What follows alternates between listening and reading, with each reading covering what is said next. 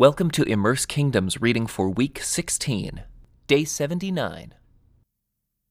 Pharaoh Necho then installed Eliakim, another of Josiah's sons, to reign in place of his father, and he changed Eliakim's name to Jehoiakim. Jehoahaz was taken to Egypt as a prisoner, where he died. In order to get the silver and gold demanded as tribute by Pharaoh Necho, Jehoiakim collected a tax from the people of Judah, requiring them to pay in proportion to their wealth. Jehoiakim was 25 years old when he became king, and he reigned in Jerusalem 11 years. His mother was Zebidah, the daughter of Pedaiah, from Rumah. He did what was evil in the Lord's sight, just as his ancestors had done. During Jehoiakim's reign, King Nebuchadnezzar of Babylon invaded the land of Judah. Jehoiakim surrendered and paid him tribute for 3 years, but then rebelled. Then the Lord sent bands of Babylonian, Aramean, Moabite, and Ammonite raiders against Judah to destroy it, just as the Lord had promised through his prophets. These disasters happened to Judah because of the Lord's command.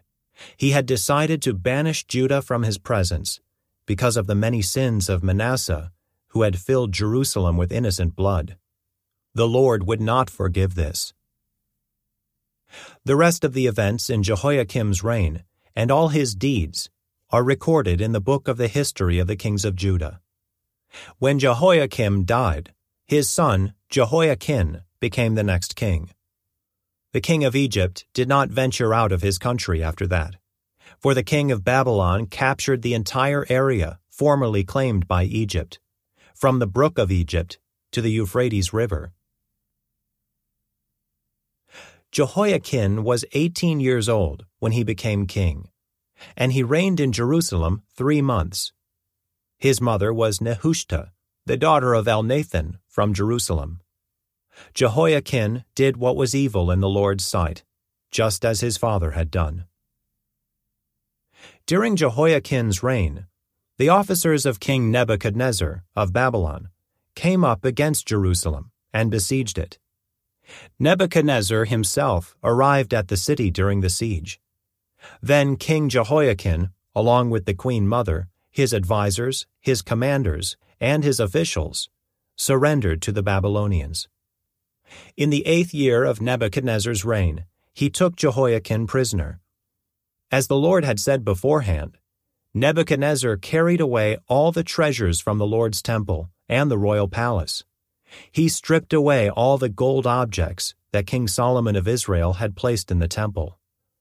King Nebuchadnezzar took all of Jerusalem captive, including all the commanders and the best of the soldiers, craftsmen, and artisans, 10,000 in all. Only the poorest people were left in the land.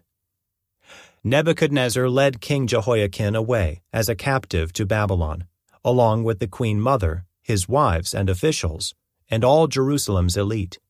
He also exiled 7,000 of the best troops, and 1,000 craftsmen and artisans, all of whom were strong and fit for war. Then the king of Babylon installed Mattaniah, Jehoiachin's uncle, as the next king, and he changed Mattaniah's name to Zedekiah. This concludes today's Immerse reading experience. Thank you for joining us.